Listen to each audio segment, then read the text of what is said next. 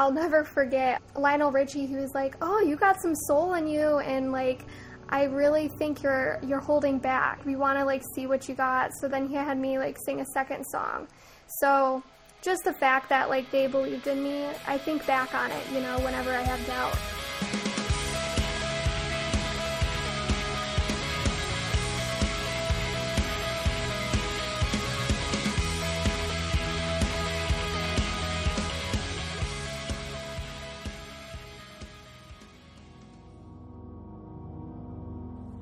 Welcome to the Juxtaposed Journeys podcast. I'm your host, Eric Spitz, and in this episode I talk with Rachel Curtis. Rachel is an independent contemplative folk and smoky pop artist based in Lansing, Michigan. She has opened for artists such as Gladys Knight and the Nitty Gritty Dirt Band, and has played the same festival as acts such as Brandi Carlile and City and Colour. Rachel's talents also caught the attention of American Idol judges back in 2018, where she performed in front of Katy Perry, Lionel Richie, and Luke Bryan. Our conversation ranged from her most memorable venues to her creative process and overall future plans as a musician. Rachel's guitarist Jason Marr was also featured in the 4th episode of this podcast, so make sure to give that episode a listen in order to understand his background in music as well. And be sure to be on the lookout for Rachel's next single, which should be dropping at the end of the month. So just sit back, relax, and get ready for Rachel Curtis's journey as a musician. Welcome to the Juxtaposed Journeys podcast. Super happy to have you on. So happy you were able to pencil me in your busy schedule. Oh, no, thank you for having me. Yeah, definitely. And I see you released your latest single, I Don't Like It, back on April 30th and played a live show on May 1st at the 501 Wine Tasting and Socially Distanced event. What was the experience like, both of releasing that single and getting to do a live event again? I mean, it felt amazing. Because of COVID, I haven't been able to play out, you know, along with a lot of other musicians during this time. And the last show we did was actually with Lansing 501 too in September. Basically, they like lit up the garden at night. It was pretty cool, and did like a concert there. So just to like be out on stage again, getting that sense of community was just really refreshing. And also playing my first my song for the first time out that had just dropped, I Don't Like It, was really exciting too. To provide a little context, here's a sample of Rachel's song, I Don't Like It, that she got to play live for the first time last month.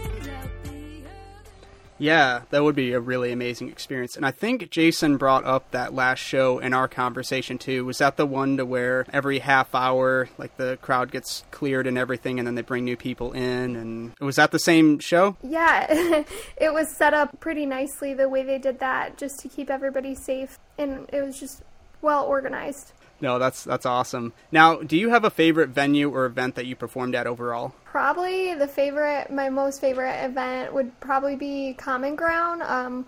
We played in 2019, and we opened up for Tracy Lawrence. And I mean, I've gone to Common Ground for years, so to actually be a part of it, born and raised in Lansing, it was such an awesome opportunity. And also, like, getting to play the same festivals as, like, Brandi Carlile and City of Colour, some of my biggest influences as far as music goes, was just super exciting.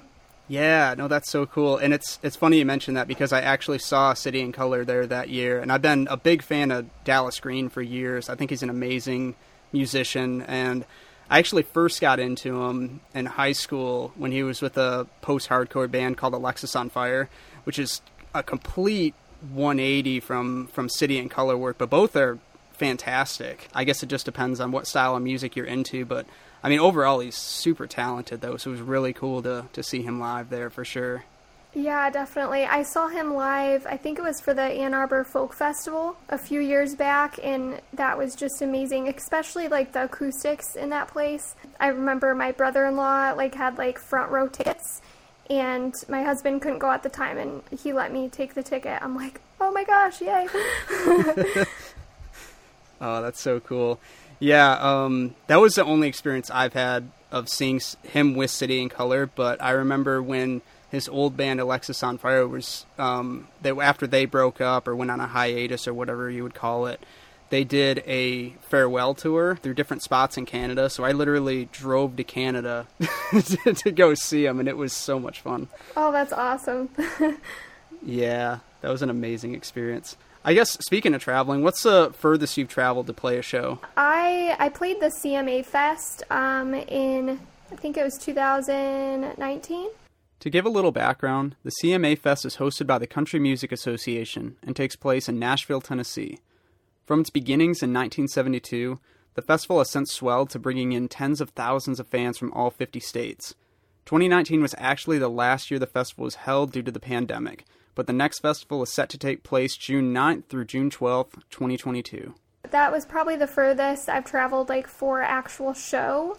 But also when I was a part of American Idol, I played the Dolby Theater. I did a set there for that. Oh, that's so cool. And yeah, I was actually about to ask about the American Idol experience. So can you break down a little bit of what that whole experience was like for you? Yeah, sure. So basically, just to audition, before you get in front of the celebrity judges, there is probably like 7 other auditions prior to that. And so Wow. my first audition, my mom actually sent in my video without letting me know. And I think she kind of wanted just to like surprise me if anything like happened. And the producers got back with me, and from there on we did several Skype auditions. And then I finally met them, I think it was in Chicago, and they officially said, yeah, like, we'd like you to audition in front of the celebrity judges. And then from there on, that audition was in Nashville, Tennessee. It was at the Country Music Hall of Fame, which was really cool. Oh, that's awesome. And that day was, like, super fun because they also allowed as many family members as you want to come with you. And, like, I don't know if you've seen the show, but, like, Ryan Seacrest, like, hangs out with the family and stuff. So it was kind of like a really cool, surreal experience, not only for me, but for my whole family. Yeah. And I have family in different states that, like, travel just to go. And so, yeah, and then that day was just a really long day of filming. I remember we were there from, gosh, I think like 7 a.m. till 11 p.m. And that whole time, they were, like, interviewing you, and, I mean, there was other contestants there as well. And then you finally, you know, go into the audition room in front of, like, Katy Perry, Lionel Richie, and Luke Bryan. You're exhausted. You're, like, you haven't ate in hours. And, like, oh, man. yeah, and, like, you barely have any time to, like, practice. But you just go in there and give it your all.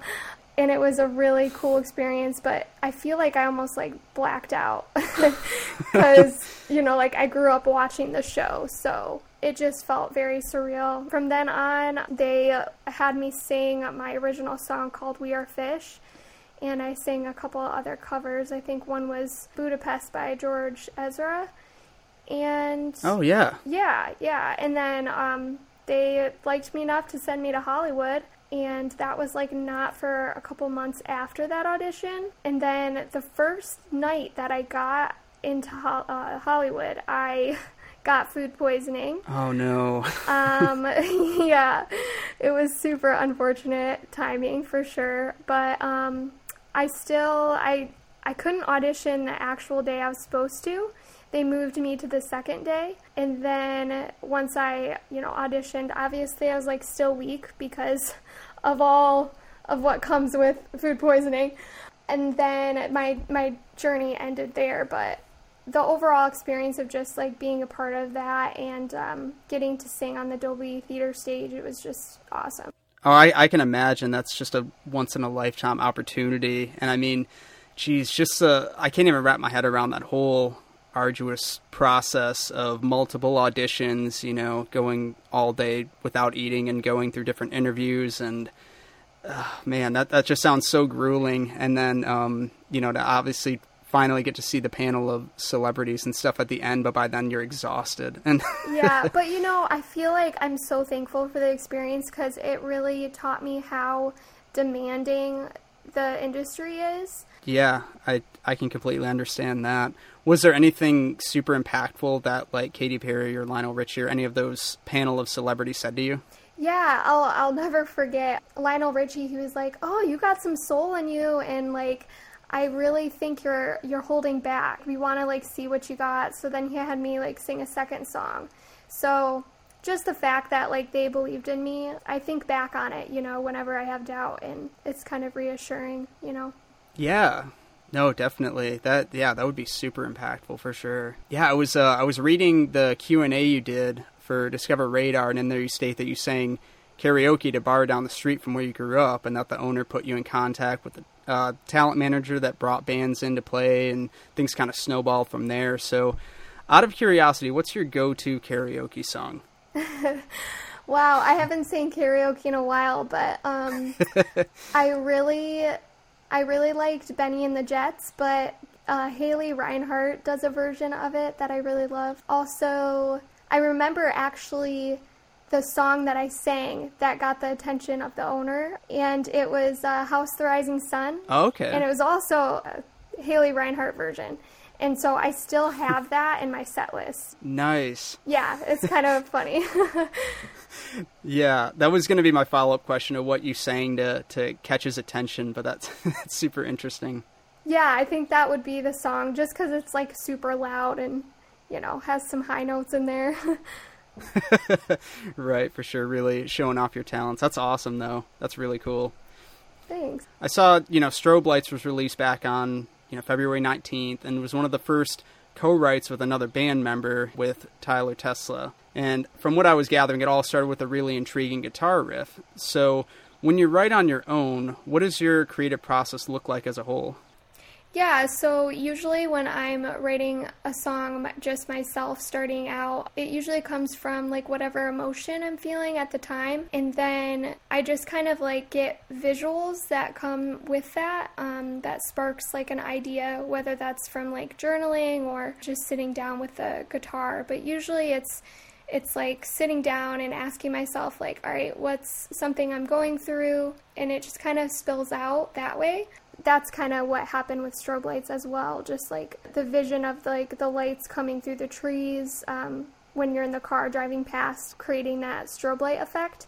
Here's a quick sample of Strobe Lights. The combination of Rachel's voice and the melody of the guitar truly help paint a wonderful picture of looking out the car window to see the light coming in. I'll find a way to where we used to go, where we used to roam, and the light shine through the trees like strobe lights through the trees, strobe lights. There's only been like a few instances where I like write from listening to someone else's story. Yeah, and I know this is probably really situational, but how long would you say it takes on average to write a song? I feel like it depends. Like some songs I've like written from start to finish in like a couple hours, and then some other songs I've written like a chorus, and then 2 months later I've done the verses. So it just kind of depends on the song and what I'm feeling at the time, I guess. Yeah, for sure. Out of curiosity, what was one of those to where you just wrote extremely fast, like almost like abnormally fast? Probably Intertwine. Okay. I remember doing that in like 2 hours. Nice. Yeah. That always is a good feeling rather than like sitting on something for like 2 months and you're like, I know there's something there, but you just can't quite finish it yet until it's the right time. Here's a sample of Intertwine to get an idea of what we're talking about. It's crazy to think the writing for this track came in just a few short hours. Your eyes meet mine, and our souls intertwine.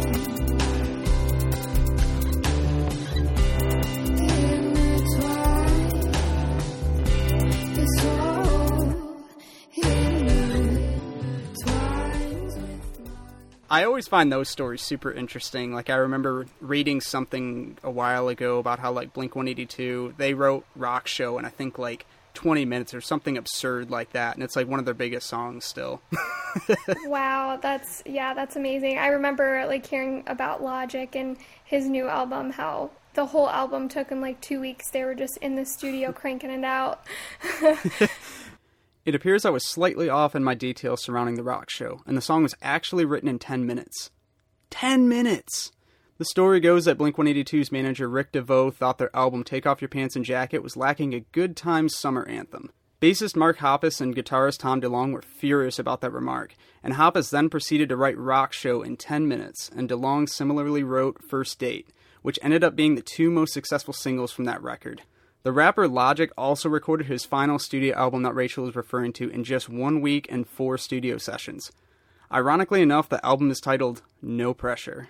Yeah, I find stuff like that really interesting. Just super fascinating how someone can just bust something out that quick. And yeah, I don't know what could ultimately cause it sometimes, if it's just inspiration or if it's just like overthinking for some other things or if it's just spilling everything out. But the options are endless.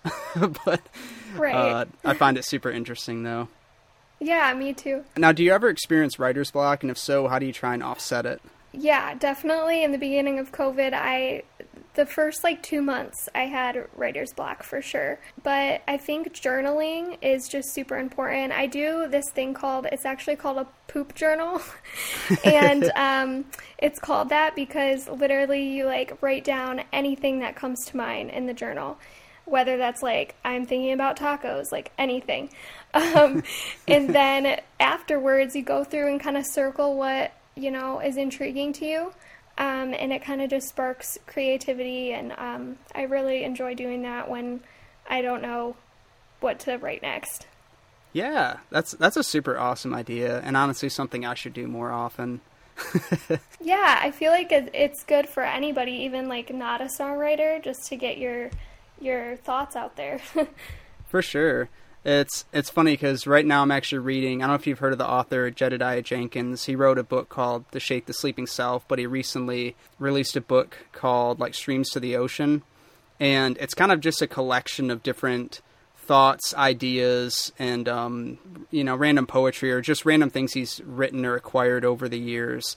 And it's just super interesting how it's set up, because I almost feel like I could totally be wrong with this, but I almost feel like it's kind of a result of something like that, to where he's just journaling and writing out his thoughts and ideas, and then it kind of became this cohesive piece after a while. No, I think that's super interesting. The author Jedediah Jenkins has no affiliation with this podcast, but I urge anyone listening to read his books. Both To Shake the Sleeping Self and Like Streams to the Ocean are full of careful observations and beautifully articulated thoughts, ranging from the subtle things that make us human to the complexities of the world around us.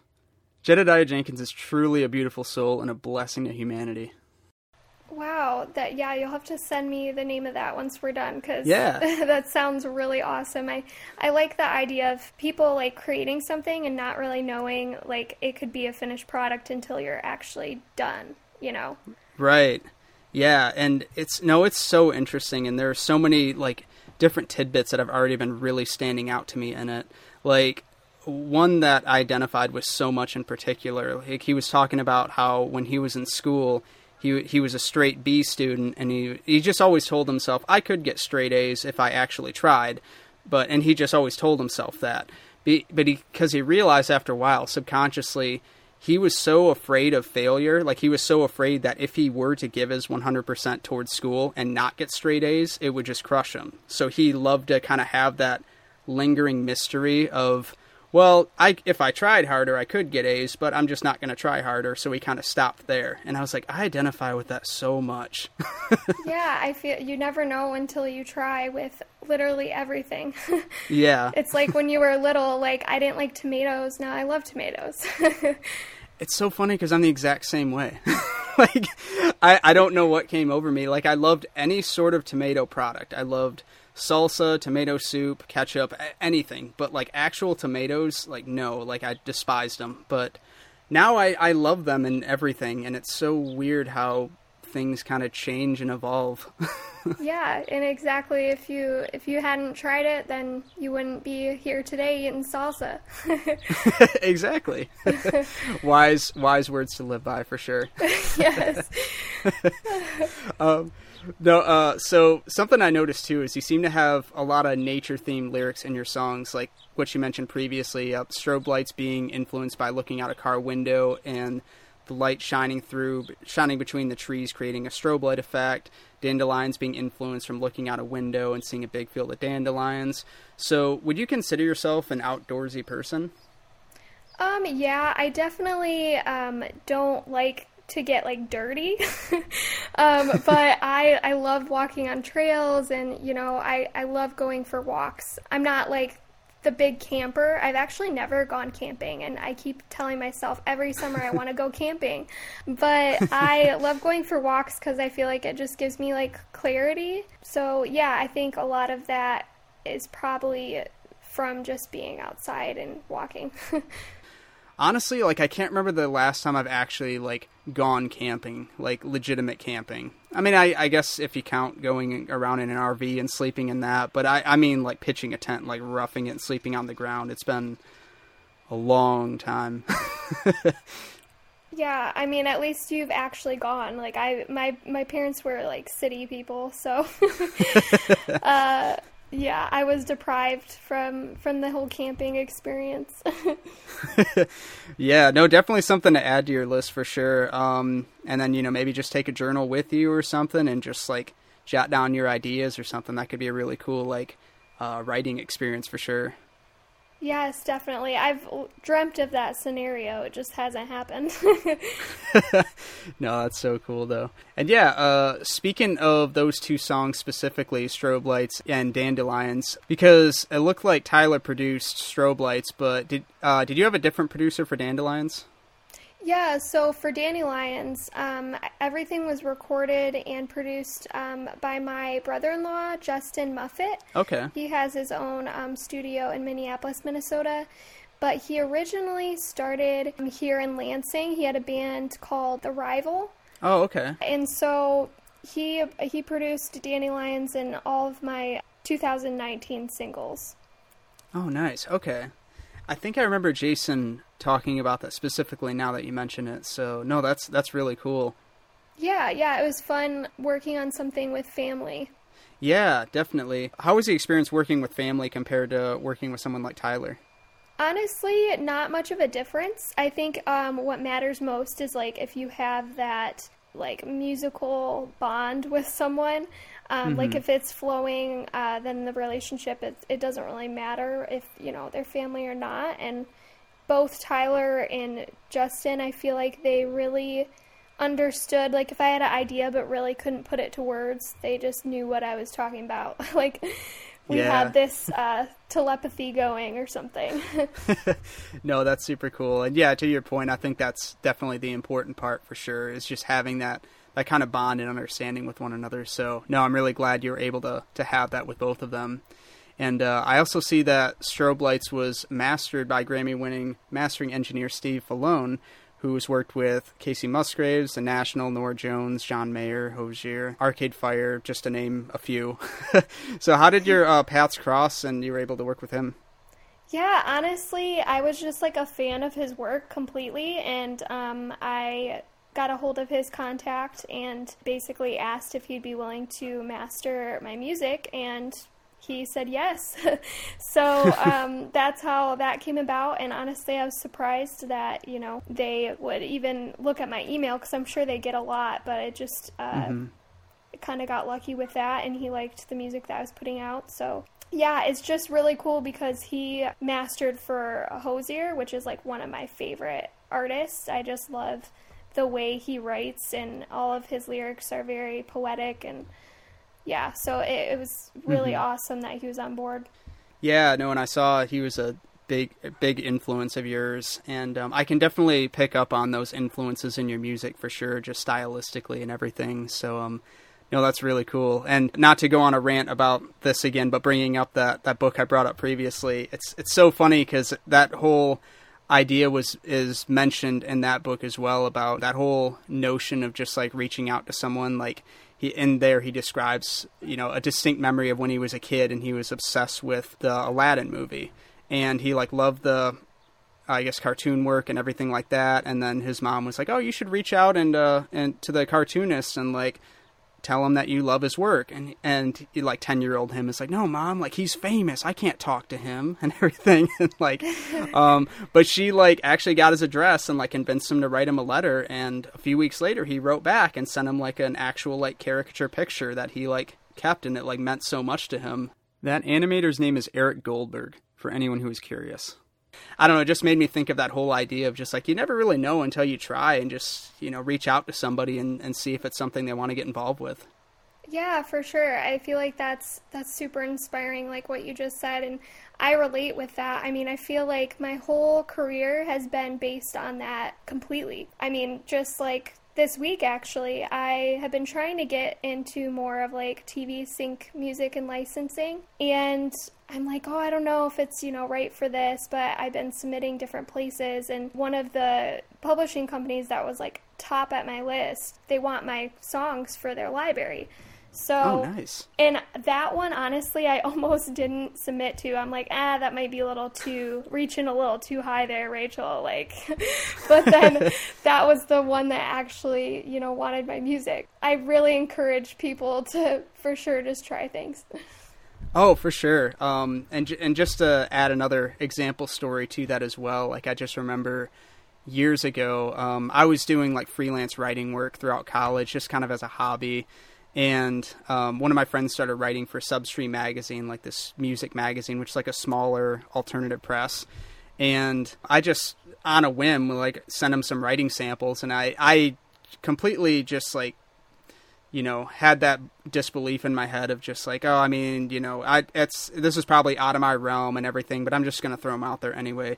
And I was so surprised because I got a response like instantly, and they were just like, "Yeah, here's what we pay. Interested?" And I was like, I like didn't expect that to happen. So no, that just goes to show, I mean, anyone listening and everything too, like if you just have an idea or something that you want to do, but you feel intimidated to reach out or make that step, honestly, like just do it. Yeah. I mean, the worst they can say is no, or you don't get a response. But I mean, if you're half expecting that going in, how's that any worse than what the result could be? Exactly. Yeah. Like, for instance, like my brother, he works for Gary Vee. He's into like marketing and stuff.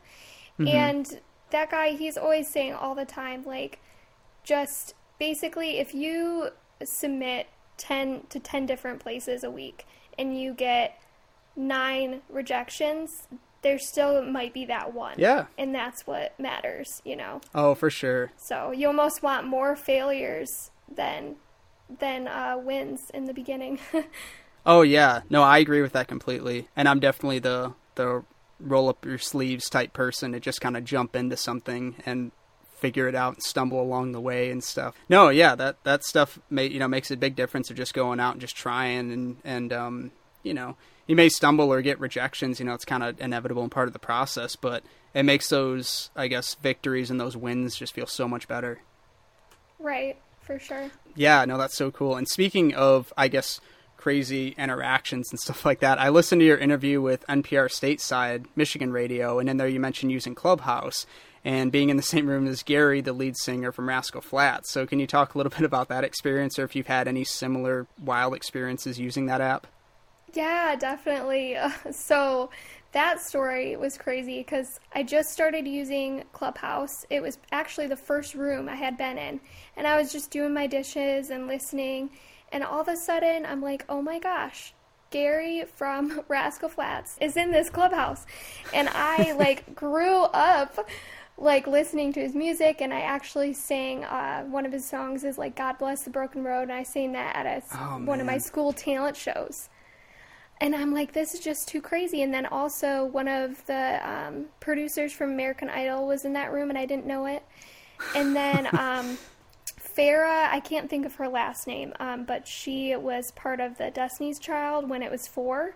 That previous member of Destiny's Child is Farrah Franklin, and she appeared in the music video for Jumpin' Jumpin', in addition to contributing vocals for Upside Down and Dot, as well as a few tracks on Survivor. Franklin left the group in July of 2000. She was the fourth one that actually, like, left the group. But she was in that room as well, too. And now we're, like, friends on social media, and she, like, comments on my stuff. And I'm like, oh, my gosh, this is so cool. But it was just a freak thing. And I don't know how we got on the topic, but they were talking about, like, how long have you been singing? And I was telling them stories about that. And I said, actually, funny story, like, when I was first starting out, I sang at, like, this hot tub place.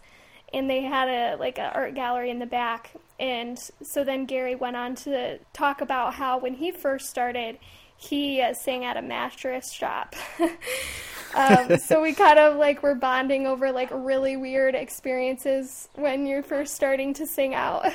That is such a wild experience. You're making me really want to get on Clubhouse now.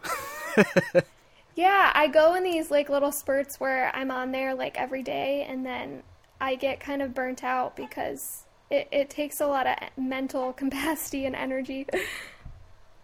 Yeah. No, definitely. That's so cool. Now, from what I'm understanding, is it almost just kind of like a Zoom chat type thing where like-minded people and people who are in the similar industry just kind of all get thrown in a room together and then you just kind of talk and network? Is that kind of how it's set up? Yeah, basically, like, when you make your account, you can pick your interests. So depending on your industry or your hobbies that you're into, then you can join these groups. And then from there on, it just kind of, like, is that snowball effect where if someone's in that group, they might have their own smaller room that you can join. So that's kind of how it works. Oh, that's so cool. Yeah, no, that sounds amazing, and that would definitely be a really wild experience. That's such a cool room that you happen to be placed in. Yeah, for sure. I'll send you an invite after this if you want. Yeah, I would love that. I think you'd really enjoy it, yeah. For sure. No, that's awesome. Now, as you may be aware, the Loft in Lansing closed last year, and Max Bar recently announced that they're going to stop hosting live music moving forward and kind of reconvert the space into a sports bar. Now, out of curiosity, how do you envision the future of the Lansing music scene looking? Do you think another venue will pop up in its place? Yeah, I'm really sad to hear that because of all the shows, I've done in the past at the Loft and Max Bar. It just kind of is a home for a lot of musicians here in Lansing and the surrounding area. But I do think that there's enough people that are invested in Lansing's music scene that will hopefully create something new. Yeah, I'm hopeful that someone will start something. For sure. No, and I feel the same way. And I think I saw some loose posts and things out there of some kind of ideas and things already being in the works. But yeah, I mean, to your point, I think there is a lot of, pride and a lot of love for the Lansing music scene. And I think it's going to continue to go in one way or another. Unfortunately, not through those avenues anymore. But, yeah, and just with other interviews I've done so far and just talking with, different friends and what have you, I mean, Max Bar and the Loft in particular are just so impactful and so substantial to a lot of these musicians and creative people. And yeah, no, it filled my heart with so much warmth to see all the memory posts and everything about Max Bar and people showing like an ode to it who, I mean, my feed was absolutely flooded for days on end of it. It's going to definitely leave a hole in the community, but I'm confident it'll be replaced with something else. Right, me too. And I know it's so special to so many people. Like for me, I, had my first like EP release show and just a lot of firsts there. Yeah. But, with a door closed, another can open, and I'm hopeful that, there will be a venue out there hopefully soon. Yeah, definitely.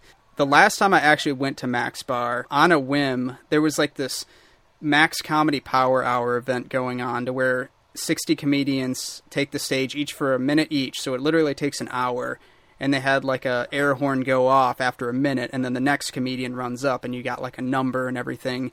And I randomly threw my hat in there because I was like, oh, I can come up with something for a minute. And there was already like signed up and like filled up, but I was like, well, in case someone drops out and you need an alternate, you can throw me in there. And, turns out someone dropped out of it and I got thrown in there. So but I'm really glad that was like my last experience at Max, because I can't think of another place in the world where I'd, have a impromptu stand-up comedy debut and be on, be in the limelight for a minute just ranting in front of people and them actually being supportive and liking it. Right? Yeah, that's what Max Bar was. Like, you could just try anything on stage and people were accepting of it. So true. Yeah, very, very interesting mix of people and things there. I have so many good memories of just concerts and experiences there. So, yeah, no, I agree completely. And now I see you've been periodically releasing singles throughout the year, and I know on your Facebook you kind of tease more to come, I guess, in 2021. So do you have any more exciting plans on the horizon for this year? Yeah, well, I can talk about my next, plan, I guess. So hopefully the end of June, I'll have another single out. And I've been working on it, co-writing with a producer that I actually went to high school with, and he kind of reached out right around when the pandemic hit, and he was just like, hey, you want to collaborate? And everything just kind of worked out, and we've been virtually working on it throughout this whole year. So hopefully if the time frame works out, end of June, that'll be out. No, that's so cool. Yeah, and I'm really looking forward to listening to that for sure. Thanks. I'm glad to hear that you've been just staying busy and making use of your time during these strange times with the pandemic and everything. And obviously everyone's been handling it differently, but no, I like to see that you've been using your creative outlet and staying busy in that regard. I've been trying to. At first it was really hard. I definitely felt the impact of not doing shows and stuff, but it gave me a chance to focus on the music business side of things, and I would have never thought to submit my stuff to Music Sync and licensing, and just things that I didn't have time for or didn't even know about, I've learned this year, so I'm very thankful for that. Yeah, no, so true. And honestly, I never even thought I'd start a podcast this year, let alone be a co-host on another and kind of have two. Right? There you go. That was kind of a pleasant surprise. Yeah. So I guess the silver lining and everything was staying at home and picking up new hobbies. So no, I identify with that so much. Yeah, that's awesome. No, so cool. Yeah. And I definitely wish you the best with all those different endeavors and all those new pathways and roads that you're going down with that. Cool. Now, where can people find your music and anything like that and reach out to you? Yeah, so all my social media is at Rachel Curtis Music, or you could just go to rachelcurtismusic.com and find all my socials there. All my music is on any platform that you listen to, like Spotify, Apple Music. So yeah, that's how you can find me.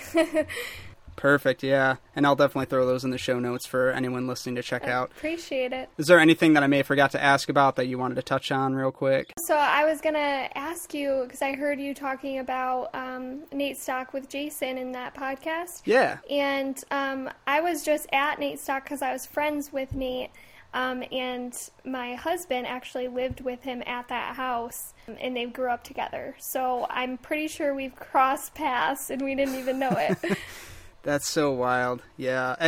I find that so crazy, too, because, yeah, I mean, just as you get talking to more people and branching out, and then they tell different stories, it's like, wait a minute, I feel like I was there and everything. And, no, I find that super interesting. Like I said, I mean, thank you so much for taking the time to do this out of your busy schedule. And like I said, I wish you the best with all of these different creative endeavors. I'm looking forward to hearing that new single out in June. Oh, thank you so much. I really appreciate you having me and giving me another outlet to, share my music with others. So thanks. Yeah, of course. Awesome. Well, sounds good. Well, yeah, you have a good rest of your day. You too. Bye.